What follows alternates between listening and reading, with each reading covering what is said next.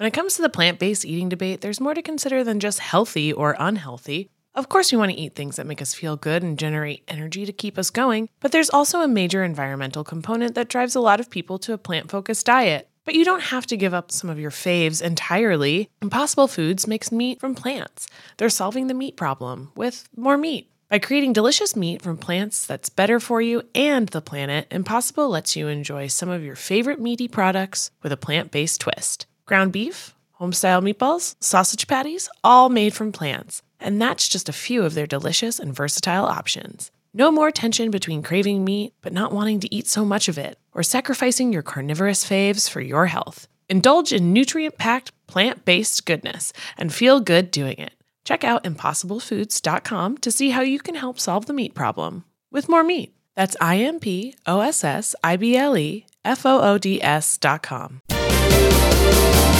Rise and shine, fever dreamers. It's time to look alive. I'm V. Spear. And I'm Amanda Duberman. And this is American Fever Dream, a new podcast presented by Betches News, where we keep you responsibly informed without depleting your faith in humanity. Episode 2V. I mean, first of all, thank you so much to the listeners. We got so much really sweet and heartening and generous feedback last week, and it just means the world. And we did chart. So you guys got us there. We got into the podcast charts, which you know is so incredibly important for a new podcast to get recognition and be able to continue to bring you this incredible content. So continuing, liking, subscribing. If you liked the podcast, leave a review. That's the stuff that keeps it up in the charts. And when people are like, something's going on in politics, I'd like to listen to a podcast about us. And they can find our gorgeous little faces and give us a listen. Yes. And we do have a promise to fulfill to you guys from last week, which before we get into the main news, I promised you I would tell you why me and Nancy Pelosi are not pals. This is the payoff right up front. We're not going to make you wait. I was a cater waiter for years in Washington, D.C., and cater waiters are treated all different kinds of ways. I've been to Nancy Pelosi's house many times to cater, and she was about to give a speech, and I happened to be standing there, and she put a raw lamb lollipop into my hand, and I will literally never get over it. I mean, I was standing there. She had garbage to get rid of. Yes, it was a half-bitten lamb lollipop, but I just never got over it. And so that's why I hold my grudge against Nancy Pelosi. Rude to the waiter, never flies. So you and Nancy Pelosi, you don't have beef, but you do have lamb. Slightly masticated lamb. We have slightly masticated lamb. I know it's a personal thing. I accept that she's done a ton of great work. But for me, Vita Spear, the person, I can never get over the feeling of salivated on lamb in my hand. And listen, you know what? When you felt a woman's spit in your hand, you'll call her a federal empress. I will. She also yelled at me one time because I brought the wrong ice cream, just in case you were wondering. I thought that because I work for this very fancy caterer that we would bring our own ice cream. But no, do not serve Nancy Pelosi anything other than Jenny's darkest chocolate ice cream. She has one scoop every morning for breakfast, and that's what she has. Not homemade ice cream from the caterer, not anybody else. Jenny's darkest chocolate, which I admit is the best chocolate ice cream. Woman owned. Jenny's, if you're listening. Sponsor the show. Wow. Every politician that makes it that far, and just the lamb industry in general, we're really casting a wide net. Yeah, it was great. Niman Ranch, get at me. All right. Should we get right into our temp check today? Let's jump in.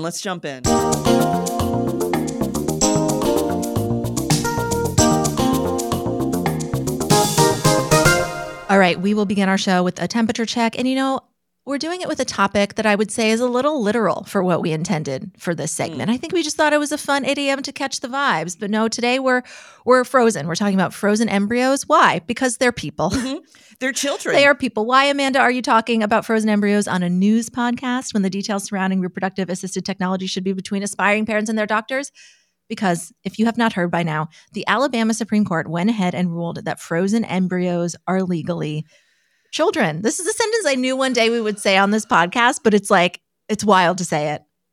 My mom was like, honestly, if embryos are children, then I should have been able to put you guys on ice when you were bad, when you were kids, because this would have really saved me a lot in childcare if we could just put all children on ice from time to time. I mean, we'll get into it, but the way they wrote this decision had me thinking well, I'm on my period. Am I a mother? Wild. Yes. Completely wild. I want cards and chocolates. I want flowers and brunch, okay? I've had my period since I was 17 years old. I'm 41 now. That is, I have a multitude of children. So many children. All right. How did we even get here? This case originated when an Alabama couple sued their fertility clinic for wrongful death because their frozen embryos were accidentally destroyed. Before we continue, by all accounts, a tragedy. Devastating, and these couples deserve money. They deserve apologies. They deserve something in damages for what happened to them and their dreams for their future. Absolutely. But basically, in their attempts to get justice for what happened, they tried to sue for wrongful death. The justification being that these frozen embryos, were people, and this establishment that accidentally destroyed them was responsible for the death of a human. A circuit court dismissed part of their case, saying the couple could not sue for wrongful death. The Alabama Supreme Court said, oh, yes, you can. And they ruled that the state's Wrongful Death of a Minor Act applied here because Alabama's constitution contains a section that empowers the state to protect, quote, unborn life. So the Alabama Supreme Court gave a fun little theocratic spin, a major theocratic spin on that section in their ruling. I'm going to read, I really try not to read too much from legislation or decisions, but sometimes you just have to. They wrote that even before birth, all human beings bear the image of God and their lives cannot be destroyed without effacing his glory. This is in the decision. That court basically decided that the state law applies even to embryos outside of the womb, or as they put it, quote, unborn children who are located outside of a biological uterus at the time they are killed. I just got chills. Chills. Because what does this mean, right? Like, I was talking to a bunch of my guy friends and they were like, I am a mass murderer. If all our biologics that can cause life are to be, it's like Legally Blonde, right? Wasn't that the argument she had in Legally Blonde? It couldn't every, sperm not seeking an egg be considered like murder or whatever. Or reckless abandonment. Yes. Reckless abandonment. I'm like, I can't believe this is stranger than fiction. But it's causing a ton of issues in the state. Like, this is what happens when millennials become Supreme Court justices. God, as if they even let us be. If they did, we would know that Legally Blonde reference and we would be like, oh, so everyone not seeking an egg would be reckless abandonment? No, this is causing a ton of issues. One, I do want to really lean into the fact that for folks who are going through IVF, which is 1 in 6 couples experience infertility. So that's quite a few people. Not everybody seeks IVF, but 1 in 6 experience infertility. I believe you. I believe in my heart of hearts that those embryos are future children. They're something that you've put a lot of emotional feelings into, and to you, that's what that means. But what it's doing to the IVF industry in Alabama in particular is they're saying they're going to have to shut down because they couldn't possibly promise that every single embryo would come into being, an implanted, then born child. And no, it's part of the process is that, in an ideal scenario, you have a lot and it works fairly early and you've built your family, and then the rest you either donate but are typically discarded. And by this logic, that would be murder. Right.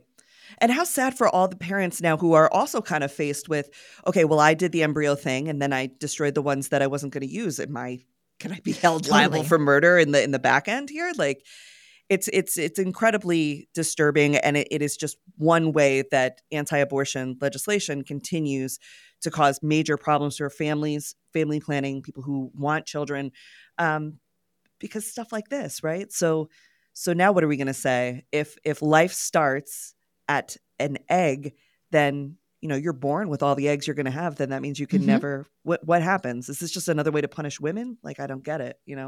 I found that out I found that out recently, that I was born with all the eggs I was ever going to have. It's wild. No, and that means that you, as an egg inside your mother's egg, was inside your grandmother. Isn't that wild? Mind blowing. Men are flops. I'm sorry. Come on. This is so much cooler. Yeah, was your sperm ever in your grandpa's sack? I don't think so. You know what I mean? Like, exactly. We're keeping it special over here. This is why we need a maternal leadership. The most unhinged references in this. The court references a specific Bible verse. Before I formed you in the womb, I knew you. These are state Supreme Court justices invoking Christian texts to justify their decision here. I try not to belabor the Gilead comparisons of it all, but this is I feel like this is the most verbatim we have ever been. And it's so, I was watching this thinking, all we keep hearing about is that this extreme anti-abortion, the policies and the rhetoric, it's hurting Republicans. It's hurt them in the past few elections. We know Trump is apparently privately embracing a 6-week ban, which he thinks is kind of like a fair middle ground. why is there a part of the party, like you have Nikki Haley who will not answer a question seriously about what she'll do for abortion because she's like, there's not a will, so there's not a way. Like, who are these people? Do you think the relentless pursuit of anointing eggs as life is going to actually pay off for the Republican Party, or have they lost the plot? Like, these are just zealots. Yeah, I think they lost the plot. And you also see a lot of people who are no longer in their childbearing years being the ones who are the most emphatic about these policies because they won't affect them. And like you guys know, I have a solid conservative audience. We have a lot of great conversations, don't always agree, but happy to have that back and forth with them. And my friends who are on the more conservative side or, in military side are saying, like, this is robbing them of their power to plan their own families, a power that these older politicians had when they were having their children. It's making them very nervous for their wives. It's making them very nervous to say that they're conservative if they're trying to date because women won't trust them. And on the other side, Republican women or conservative women are saying the same thing. Like, I am pro-life because when I want to have the child, I want it to be here, but I also don't want to die in the process. And I'm like, right. So you are pro-choice. I think they're afraid of being bullied or kicked out of their, more conservative parents' will or something.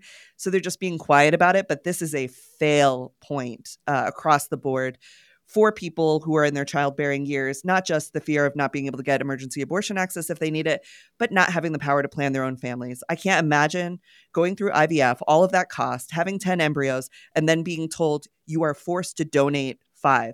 You know what I mean? There's some child out there that's going to have your DNA that won't grow up with their brothers and sisters, but when they turn 21 are going to do a 23andMe for Christmas and be like, holy shit, I didn't know. And there's a creator on TikTok who I watch all the time. I greatly respect. Her name is Laura High. She's a donor-conceived person. Strongly advocate for people checking out her content because she is one of these people who has found siblings over the years, and the anxiety of finding siblings as a donor-conceived person or as an IVF-conceived person who maybe your parents had to donate the embryos is astronomical, and it's truly unfair. Yeah, it's unthinkable. I can't imagine, truly Mike Pence, one of our most conservative politicians. I believe he and his wife built his family with IVF. That's so interesting that you're hearing from your conservative audience members that not only is this extreme anti-abortion legislation and attitudes hurting Republicans nationally in an electoral sense, but it is hurting their ability to get it in. These guys can't find a date.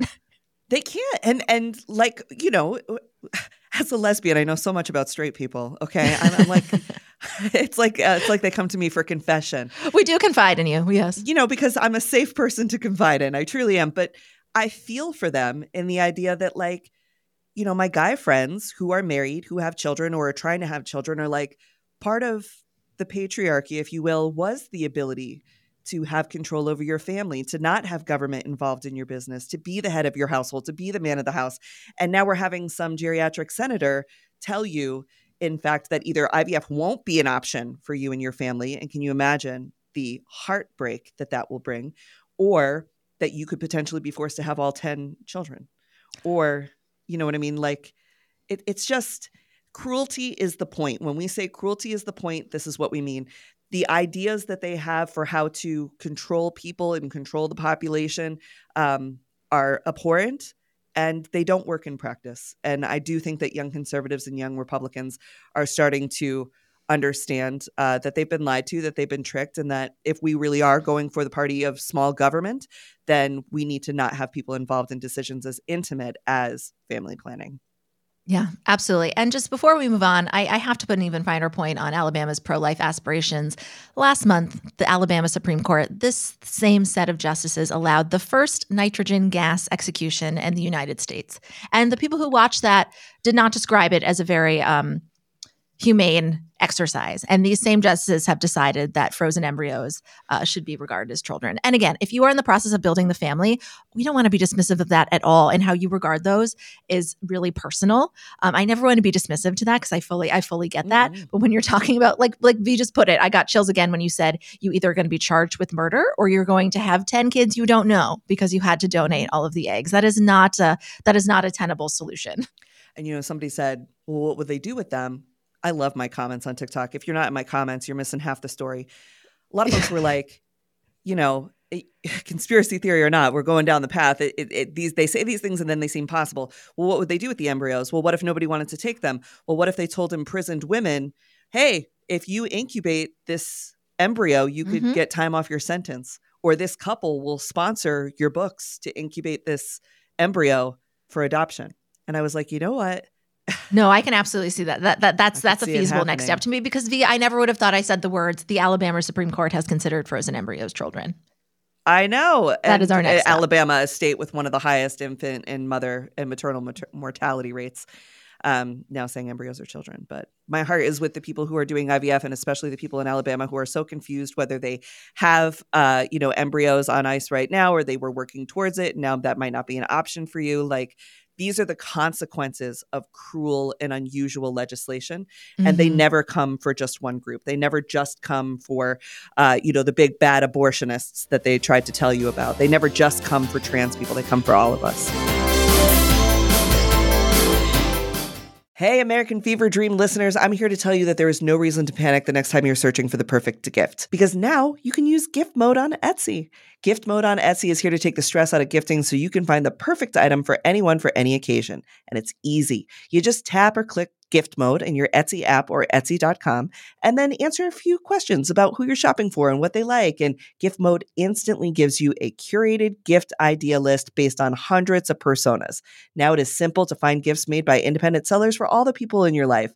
So whether you need a Mother's Day gift for the quilter or a birthday present for the vintage hunter, there is something for everyone on Etsy. Some of my favorite things to do are go to Etsy gift mode and then search absurd things like, what kind of gifts do you have with Walter Cronkite on them? What kind of gifts do you have for dachshund owners? There's jewelry, ceramic, toys, board games, all kinds of fun stuff. A gifting moment is always right around the corner, whether it's a birthday, an anniversary, a holiday, or even just a day to say thank you. Gift mode on Etsy has you covered. Need to find the perfect gift? Don't panic. Try gift mode on Etsy now. Today's episode of American Fever Dream is brought to you by Nuuly. Have you ever felt that fast fashion ick, but can't always afford the super high-end stuff? I have a solution for you. It's Nuuly. Nuuly has everything you need to bring your closet up to speed for the season without breaking the bank. Free your closet of impulse purchases and skip the buyer's remorse by renting instead. Nuuly is a subscription rental service, and for just $98 a month, you get your choice of any 6 styles. They also have inclusive sizing, up to 5X, as well as petite and maternity. You get fast, free shipping and returns, and professional cleaning and Nuuly's state-of-the-art laundering facility. No laundry for you to worry about. This is the best. You just put it back in your box, send it out, and before you know it, you've got your next one. And you always have the option to buy what you love for sometimes up to 75% off. I bought the Rachel Antonoff pasta puffer from them. I was obsessed with it, like everybody who tries it is, and it was completely sold out everywhere else. So I felt like I really, really had an in there. So thank you, Nuuly. Nuuly is an amazing value at $98 a month for any 6 styles. And right now you can get $20 off your first month of Nuuly when you sign up with the code FEVERDREAM20. Just go to NUULY.com. That's Nuuly with 2 U's, and enter the code FEVERDREAM20 and sign up to get $20 off your first month. That's NUULY.com, Nuuly with 2 U's with code FEVERDREAM20. Nuuly subscription clothing rental. Change your clothes.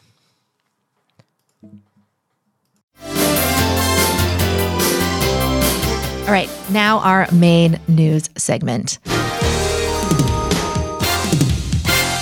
Find out season does continue for Donald Trump. A quick update here. A judge determined last week that the former president and leading candidate for the Republican nomination, he owes the state of New York nearly $400 million as a result of defrauding the state.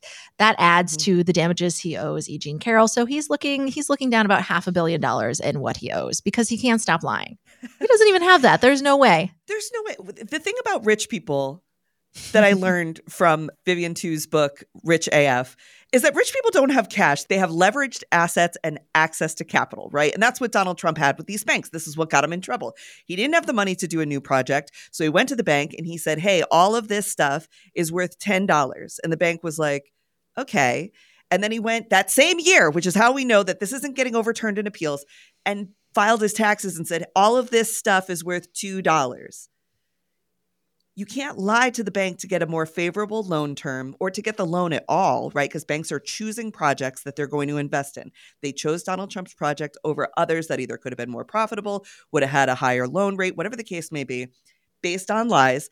And then he lied to the government. they always get their ass on the taxes. If there's one way that we get criminals, it's the taxes, always.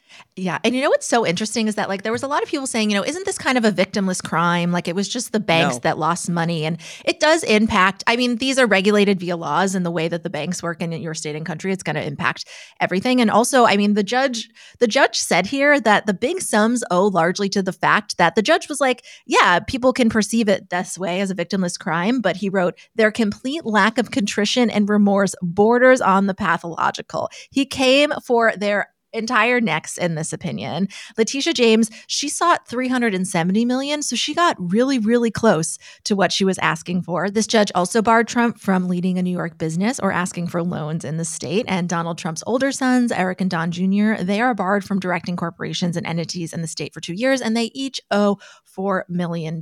And again, the judge wrote this is largely because they just had absolutely no recognition that what they did was wrong, just a complete refusal. And this is what we see from Trump time after time. You wonder like where he would be in some of his election interference stuff if even just January 6th he apologized. It would not be this advanced, it would not be this far, but this person is completely unrepentant. He is a psychopath. And I push back on the idea that it's a victimless crime.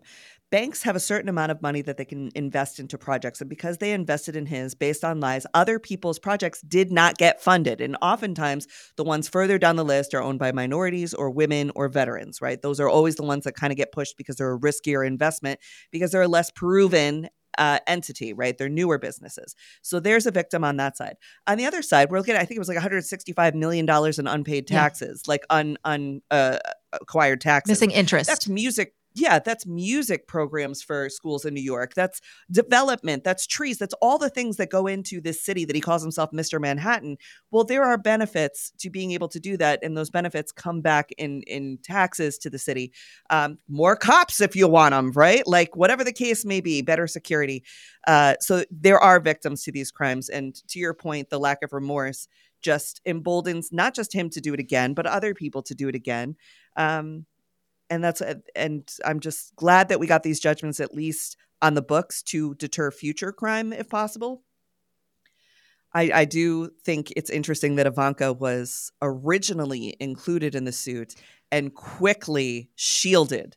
They moved her outside of it at the request of Trump and the sons. So they were like, no, it was all us. She didn't do it. It was all us. She didn't do it. And I'm assuming that's because they have to have like a designated survivor or something. Yeah. Queen Princess over there. Somebody's got to go hang out with Kim Kardashian. Yes, and I'm liking what I'm seeing from Jared Kushner, even though I don't trust the man and I think he's disgusting. Elaborate on that. What are you liking that you see? You got to elaborate. I will. So he was being interviewed and they asked him, if your father-in-law were to become the president again, would you take back your job? And he was like, no, straight up no. And he was like, why? And he's like, I'm moved on to other things and I don't want to do it. And they were like, what about your wife? She was, really paramount to his success there. And he was like, I think my wife has given enough of herself to the family. She owes them nothing. And I appreciated that. Really? I totally missed that. Interesting. He said, I think my wife has paid her due to the family and is similarly enjoying a life of taking our kids to school and working on her own projects. I think our family will cut out. And I was like, you know what, Jared? Good for you. A couple billion from the Saudis will really give you some muscle. Exactly. I would have loved that energy in like 2015, but no. I guess we'll take. He's like, he ain't got no money. I got billions from the Saudis. Come and take it from me. And that's why these sums are relevant to why Trump wants to be president. He keeps trying to get these trials delayed because people are apparently saying they don't want to vote for a convict. The only path to income this man has seems to be the presidency, or promising people now that he can secure them promises when he's president again. That is the only skill set they have. Imagine you get laid off from every single job and you just have one thing. So it's like, I think that's what people fail to see is like a lot of what you're seeing from Trump, it's desperation. It's his only path. It's also a crime. Isn't it called payola? I mean, I don't know the terms for financial crimes, but like when you promise someone a job later, if they help you like swindle something now, right? Or money later for like quid pro quo or whatever. I don't know. We're deep into the mob now, but now he's going to go after the RNC's money. He wants to put Lara Trump in charge of the RNC. They finally got rid of Ronna McDaniel. and they're saying like campaign contributions that are supposed to go to winning like congressional races across the nation or Senate races are now going to go to paying Trump's legal fees. And don't forget the GoFundMe, which is the most embarrassing, horrible thing. He's a billionaire. Why are you guys sending him money? And the sneaker drop. All of this is going to help pay the legal fees. I'm not going to lie. I would wear the sneakers. If they didn't have a Trump and a 45 on them, I am so tacky patriotic. Like, look at this. I would wear gold American flag sneakers, but not the Trump ones. Pointing to a very patriotic background right now. I love propaganda. I think it's got its time. You know what I mean? I collect this it. Is nice. I collect yours it. Is like propaganda curious. Yeah, I collect it. I think it's interesting to learn from. It's certainly a cautionary tale, some propaganda. Not all propaganda is bad, but these sneakers, a lot of people think they'll go down and be in a museum someday. I absolutely do not. It's like, schmatzy stuff. It's not something you display unless you're courting Clarence Thomas in your private library. Precisely. It's so interesting that Republicans are doing this party is doing everything they can to support this man across the board. And to close our Trump discussion for today, it's just so interesting to me that the Republican Party, its apparatus, is working so hard to make sure this man is like provided for and has as clear a path to the presidency as they can imagine. And then Democrats are just like, shit, do we kick this guy off the ticket? Like, it's just so, I mean, the 2024, it's a fever dream. It is an American fever dream. It is. I think that I don't agree with taking him off the ticket at this point because it's like Biden can beat him. You know what I mean? If we take him off the ticket, he becomes a martyr. They go crazy. It's nuts. Like, it's more drama than it's worth to me. When it comes to the plant-based eating debate, there's more to consider than just healthy or unhealthy. Of course, we want to eat things that make us feel good and generate energy to keep us going, but there's also a major environmental component that drives a lot of people to a plant-focused diet. But you don't have to give up some of your faves entirely. Impossible Foods makes meat from plants. They're solving the meat problem with more meat. By creating delicious meat from plants that's better for you and the planet, Impossible lets you enjoy some of your favorite meaty products with a plant-based twist. Ground beef, home-style meatballs, sausage patties, all made from plants. And that's just a few of their delicious and versatile options. No more tension between craving meat but not wanting to eat so much of it, or sacrificing your carnivorous faves for your health. Indulge in nutrient-packed, plant-based goodness and feel good doing it. Check out ImpossibleFoods.com to see how you can help solve the meat problem with more meat. That's ImpossibleFoods.com. In the market for investment-worthy bags, watches, and fine jewelry, Rebag is the answer. Rebag is a luxury resale platform where each piece is carefully inspected by experts to ensure quality and authenticity. Use Rebag to buy and sell finds from the world's top brands, including Louis Vuitton, Chanel, and Cartier. Head to Rebag.com to get 5% off your first purchase with code REBAGNEW. Shop today at Rebag.com. That's REBAG.com. And use promo code REBAGNEW for 5% off your first purchase. All right, next up in main news, we have a really, really tough story that V has been following and reporting on over the weekend.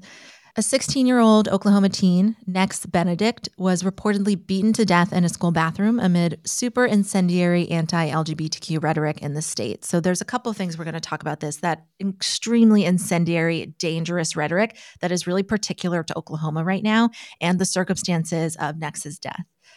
So that student was reported to be non-binary, and that's been confirmed from some friends and family members, was killed as a result of a brutal attack, reportedly in a high school girl's bathroom.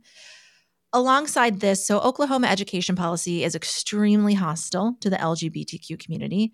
There's this guy, Ryan Walters, and he's a far-right culture war obsessed, just like crazy motherfucker, obsessed with the culture war. And he's the superintendent of Oklahoma's Department of Education. He's pushed for banning books and lessons on LGBTQ plus issues, basically just wants to either call LGBTQ people, villains or pretend they don't exist. This does affect the public at a point when you become a joke of the nation, when people are moving away, when your neighbors are starting to turn on each other, when it's an ugly thing. And so what happens when your teacher gets fired for being queer? It's the talk of the town, and you're a queer kid at this school. You don't feel safe. You're not going to feel safe. And kids who either hear a lot of conservative rhetoric and dehumanizing of queer people at home are going to start to realize there are no consequences for the things I do if I am beating up or if I am killing a queer person, because queer people are not humans. They've been dehumanized. They're not real people. They're fake. They're future predators. They're whatever the case may be. Now, we don't know, because we don't have testimony from these girls yet, that Nex was killed because they were non-binary, but we do know from other students that they had been bullied. They lived with their grandmother. They were a straight-A student. They were a nice kid. Whatever happened in this bathroom, resulted in the death of a child, because we've shown people that there are no consequences for attacking and dehumanizing queer people. And then the police are now trying to say that maybe this child didn't die as a result of the brutal beating they took in the bathroom. Maybe they had an underlying medical condition and, suddenly died. And I'm not going to. And they mean their deadly condition was being non-binary. Their deadly condition was not being able to survive a savage beating. Yeah. So we're seeing it's the death of a child. It's a child that was living with their grandmother. It's a non-binary child. It's so many things. It's like I'm stumbling over my words, because as a person who was queer in high school and who was severely bullied after being super popular, then getting called out for being queer, then being severely bullied, like all I could do was think I would survive high school and then I would be safe. I would move to New York City and I would be safe. And so for parents and people that are out there hearing all these things, I just want you to keep reminding the kids in your life that they have a foundational safety with you, that you are a trusted person that they can come to, that even if school is terrible, home is safe, or their aunt's house is safe, or their friend's house is safe, because it makes kids want to give up when they don't see adults interfering and stepping up for them. They think, well, I'm a useless person, or I'm not cared for, I'm not human, or I'm just going to get killed, or maybe I am a bad person, or maybe there's something wrong with me that everybody thinks that gay is bad, or whatever the case may be. So my message to kids has been like, you are going to get to grow up. We're not going to let this slide. But I need other adults to join me in not laughing at queer jokes, at not keeping your voice low when your uncle says something terrible at the holidays. Like, it is getting kids killed. But when you hear that constant dehumanization and nothing to counter it, and you see it vindicated with a teacher being fired, and you're a young person whose brain is not fully developed, like, of course that's going to impact you, and it's going to dehumanize the target of that. And as far as these girls go, there has to be remorse. There has to be a coming forward. It is time to be honest about what happened, even if what happened was teasing that went too far. There were times my brother would get in fights in high school. My mom was a nurse, and we would like call her, and he'd be like, I don't know, Ma, I broke his nose. And she'd be like, you better hope he doesn't die or you're going to jail for murder. You know what I mean? And these were like boys fighting in school over nonsense things. But if this is a fight that just went too far, you just made a mistake, come forward, own up to it, be an example. There are consequences. And it's not okay that you lost control of your rage and another person died. I don't care what underlying medical condition this kid had, if they even had one. They died at the result of the bare hands of 3 teenage high school girls. That is something that we need to feel the weight of. Mm-hmm. Barehanded. This wasn't a shooting. This wasn't a stabbing. 3 girls with their hands beat this kid to death. And you don't do that unless there's something deep inside you that has signaled to you this person is less human, or there won't be accountability. The rage, the whatever did you think you were doing something good? Like, what was fueling you? We need to study that. I think this is an issue in America, as we're here to talk about the American Fear of Your Dream. The rage that children have, the displaced rage that they have, and the fact that we live in a world of no consequences for some. Yeah, that's the only point I was going to follow up with, is that it's heartbreaking because we are constantly hearing another like the life expectancy of trans women are lucky, Black trans women are lucky to make it past 35. And you hear that a lot, and it almost contributes. It feels like it contributes to the lack of accountability, because it's like a foregone conclusion that young trans and non-binary youth are not going to make it. And it's why, V and I were talking before this happened several weeks ago. February 8th. We're not sure why there's not more formal reporting on it. We're not sure why there's not more law enforcement talking about what happened here. Obviously it involves kids, so it's more serious. But we have to demand answers, and we have to know why this happened, and it has to be taken really seriously and treated, for the gravity that it is, which is its 16-year-old lost their life. Well, I'm on this all the way to the end. I know. Yeah, watch I'm not letting this for kid. Sure. No, this kid is not going to die and be forgotten on my watch for sure, because it's not just this kid. It's the thousands of kids who are watching us to see what we do, right? Mm-hmm. The worst possible case scenario, and what are the adults I trust going to do? And I've got enough kids that come up to me at VidCon or different events I go to, and they just stare at me because they've never seen a queer person or a non-binary person or a trans person my age achieve success. One, my age, and two, achieve success. And they just stare at me and they're like, I never saw somebody your age that like people respect and like, and you're non-binary. And I'm like, yeah, and you're going to be okay too. You're going to grow up too. I'm going to make sure that there's a path for you to grow up. So we are not going to let this kid be forgotten. And we are going to show children out there, both trans and non-binary and not, that there are consequences for the dehumanization and the destruction of others. And it's up to you as a kid to be on the right side of this, to say that you're not going to participate in bullying. And the cool kids really have a lot of responsibility here to make that the thing that's cool, right? It's cool to not bully people. It's cool to stick up for those who have less than you do. Yeah, that's so true. It's like, unfortunately, in high school, social capital is what motivates you, and we have to switch it. And the social capital has to be being kind and empathetic and protecting people who are different, not bullying them and taking their lives in some instances. Yeah, for sure. All right. Next story for main news, our last one for this segment. Alexei Navalny, Russian President Vladimir Putin's most prominent opposition, he died on Friday at the Arctic prison where he was serving a 3-decade prison term. This is like similar to our initial Alabama story in the sense that like you knew this was going to happen in the world that we live in, but it still is quite a disturbing gut punch. The prison claims that Navalny began. Don't worry, we have a palate cleanser prison story after this, believe it or not. It gets better. It gets better. Stay to the end. There's a very funny story at the end. There's light where there's darkness.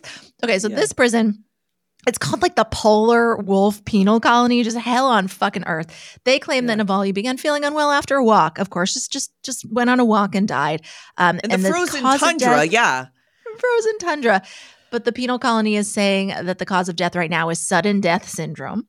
It seems his heart stopped, but it's unclear why. I'm sure he was delivered no substances and he was treated absolutely beautiful up until this moment, which is, he did have a court session yesterday and he was good humored and he was doing like a tight 15. He was making a lot of jokes about his situation. And then the next day, the prison announced that he had died. Yeah. No. Died. Suddenly. Just sudden death syndrome. It's sort of like falling out a window in Russia. Right. When I heard this story about him being in the Arctic prison, again, cruelty is the point, right, with these people and the dehumanization of people. If you remember when Brittany Griner was incarcerated in Russia, falsely incarcerated, she had to cut her dreadlocks off because they continued to freeze, and it was causing her great pain. And she cut those dreadlocks off right before she ended up getting released, but that's why she had the shaved head when she got out. This is like not a joke thing. This is an intentional way to punish people cruelly and unfairly. And as Putin is not winning the war in Ukraine. He is losing on the world stage. 100,000 Russian boys killed. And I'm calling them Russian boys because they have conscription. They don't want to be out there fighting, a lot of them, and they're just getting put on the front line and either dying because mice and rats are infesting their food in areas that they're forced to sleep in, or they're just getting shot and killed and blown up. So what's he going to do? And this is what Russia doesn't want you to know is like those prisoners are all missing teeth. Like they are not able, they can't even like do a good job at authoritarianism. No, especially with their high profile prisoners, you'd think you'd want to keep as some sort of like bargaining chip or whatever. It's atrocious. And then when he's, running out of things to make him look tough, what's he do? He kills his strongest oppressor. The thing that I was so impressed with is Navalny's wife coming out to say that the work will continue. Love her. Stand by your man. And she was just obviously can't imagine what she was feeling, but just like stone-faced and motivated and ready to work.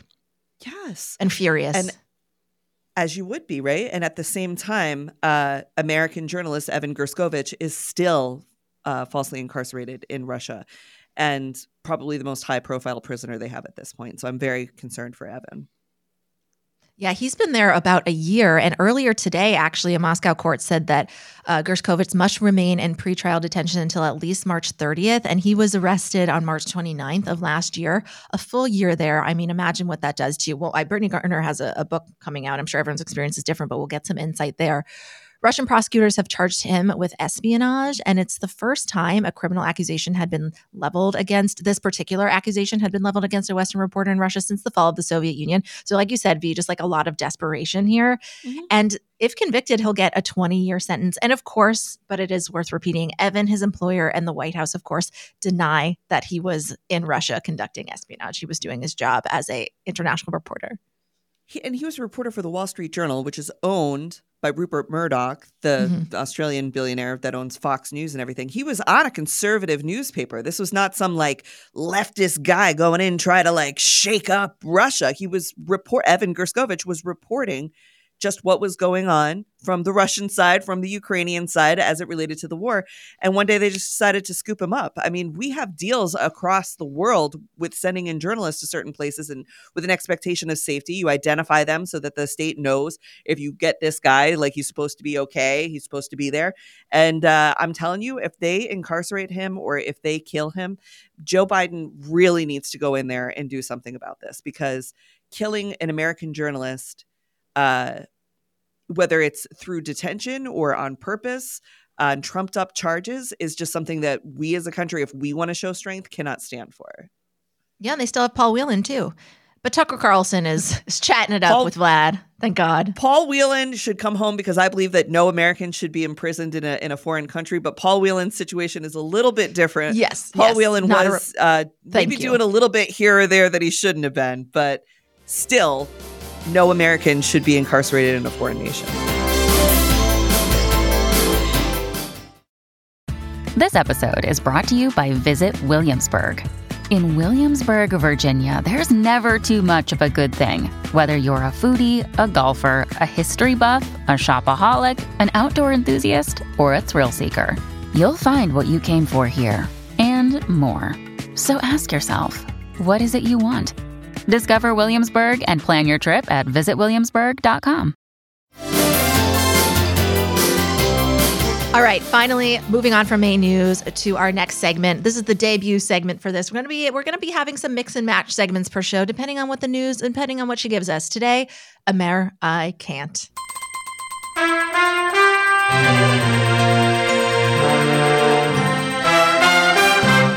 Today, what can we not with? Prison and jails as wedding venues. Have you seen this, V? Yes. First, when I saw, speaking of the Wall Street Journal, when I saw America's Hottest Trend prison weddings, I thought, like my favorite show, Prison Wives, like they were going to marry prisoners, which I think is a great idea. That's actually the wholesome version of what we're going to talk about. Find love where you find love. Everybody deserves love. But that's not what they were talking about. Amanda, what are the straights doing? An article published in the Wall Street Journal has investigated that heterosexual couples across the entire world have revived their interest in the use of prisons and jails as wedding venues. So evidently former prisons, including Eastern State Penitentiary, are now event venues. That penitentiary was a maximum security prison in Pennsylvania.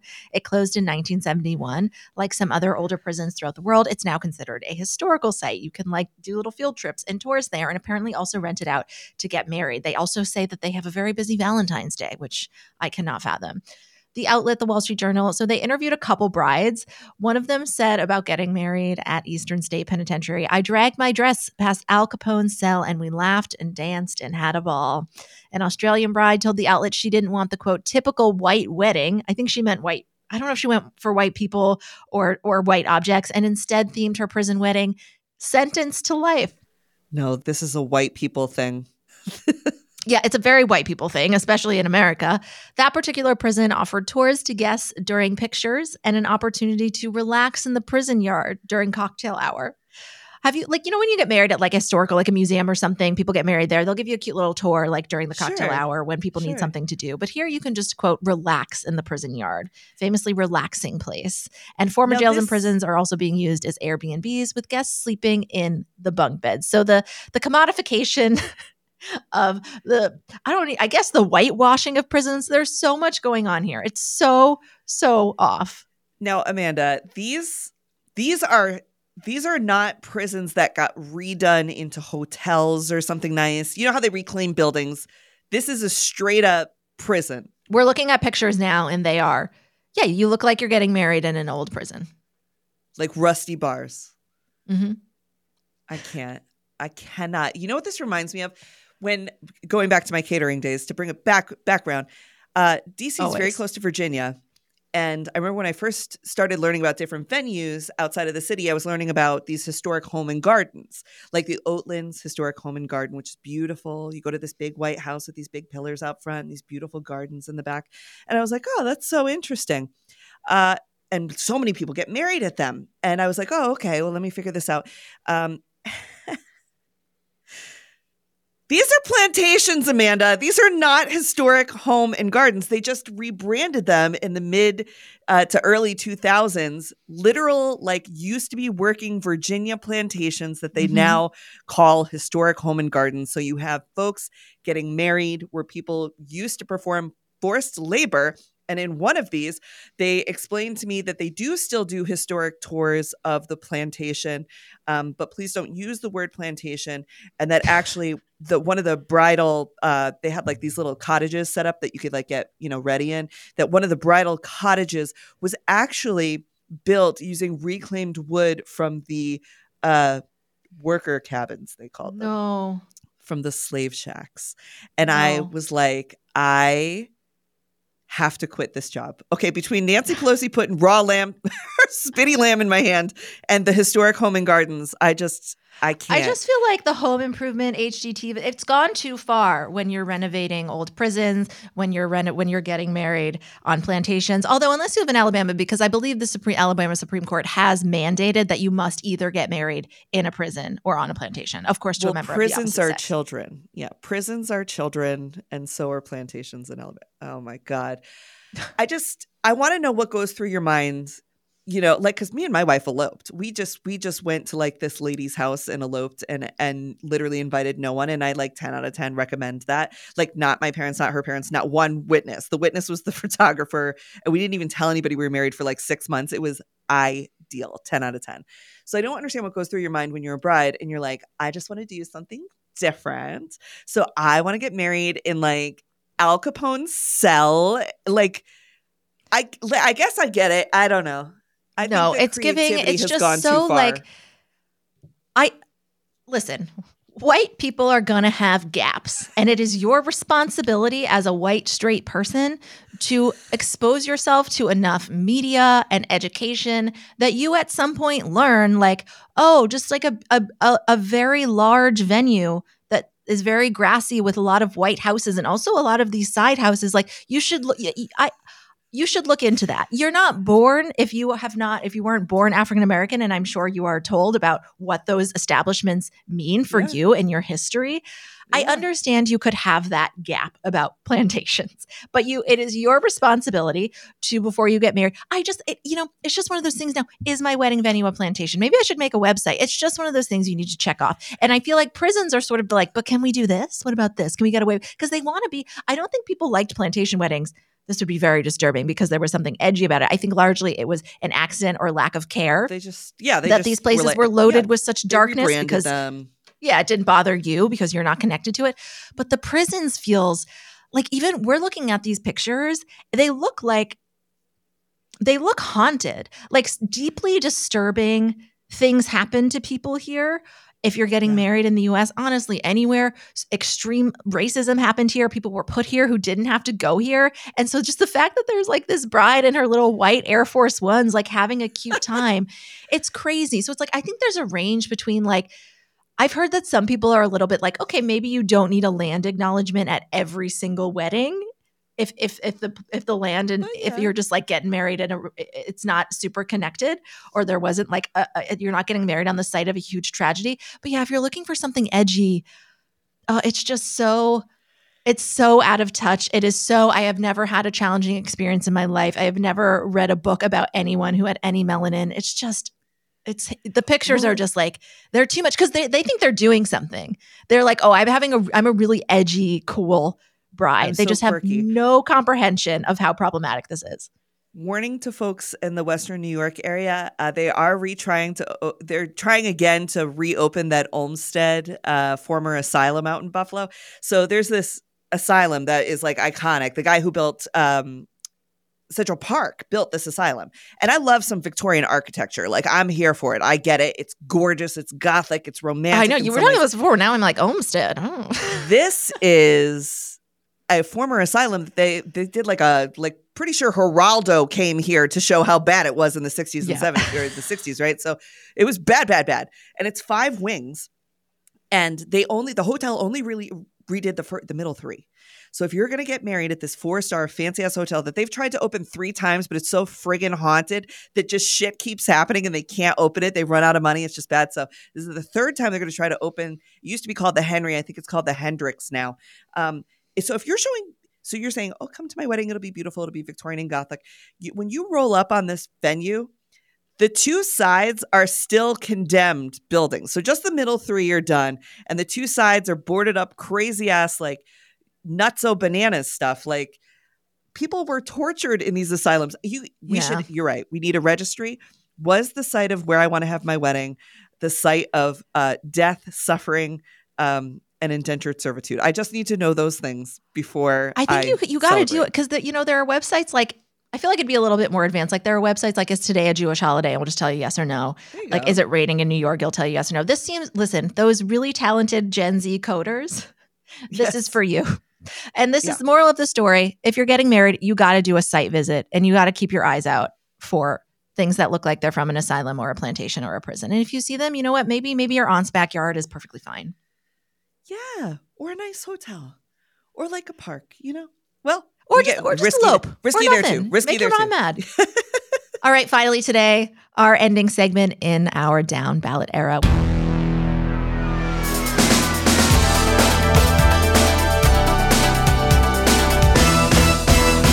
We are super excited to share this lawmaker with you. V, tell us about them.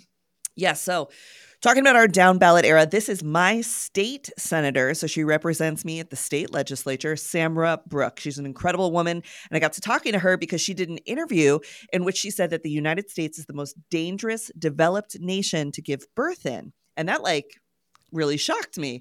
And then in this interview, she goes on to say, especially for Black women. And at the time that she was elected to our state legislature, she was a Black woman who was pregnant. She's the first Black woman in the legislature to give birth while holding office. So incredible. And that's why you don't get married on a plantation. We are too fucking close to that history. Like, no.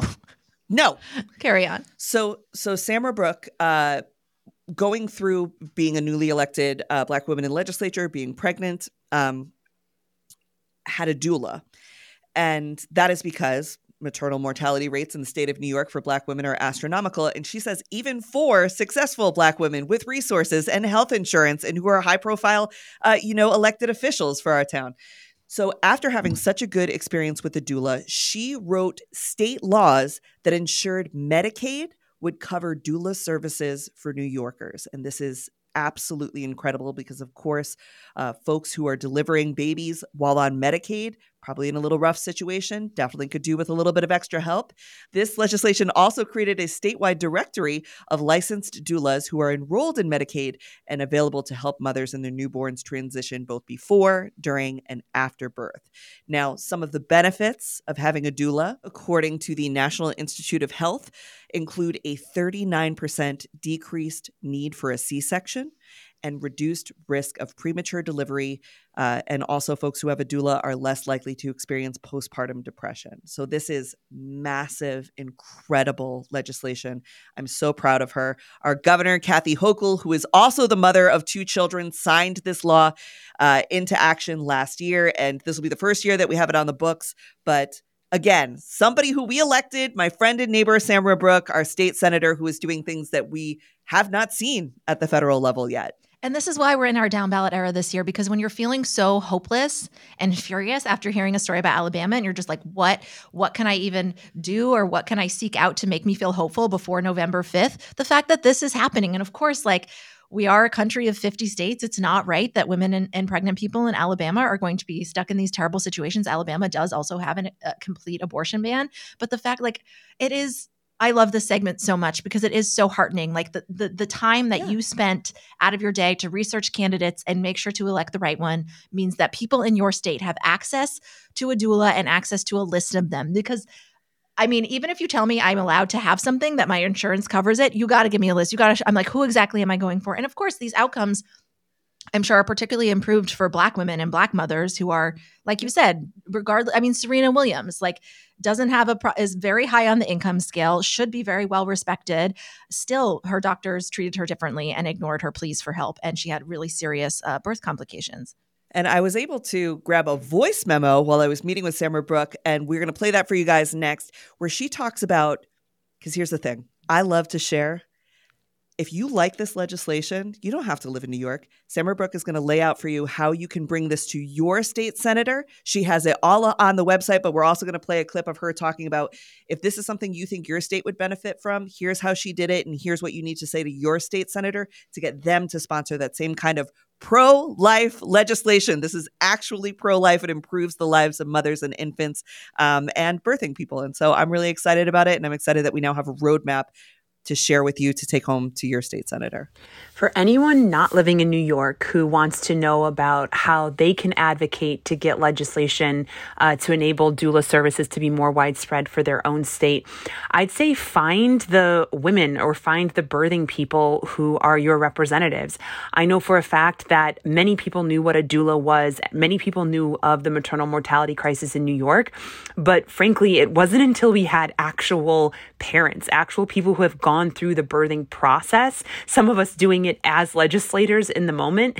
But it was really that lived experience, I think, that pushed this over the edge. Because if you look at it, many of the states that have moved forward with legislation to have Medicaid reimbursement for doula, to expand doula services, are led by women and people who have gone through the childbirth process, including Michigan under Governor Whitmer, and obviously here in New York with Governor Hochul. So look for those legislators that you think are open and perhaps understand these issues more intimately. And also look at the states who are doing it. You know, we learn a lot from states like Michigan and other states who have implemented doula services. And it also allowed us to learn from their successes and also shortcomings to be able to do the best job we could here in New York.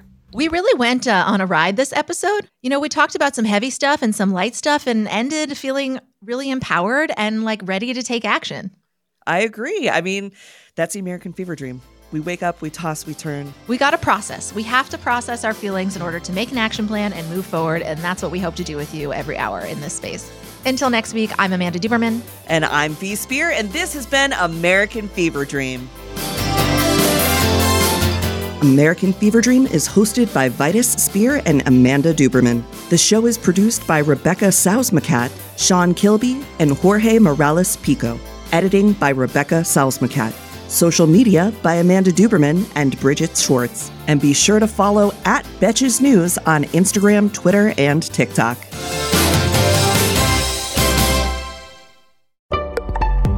Betches.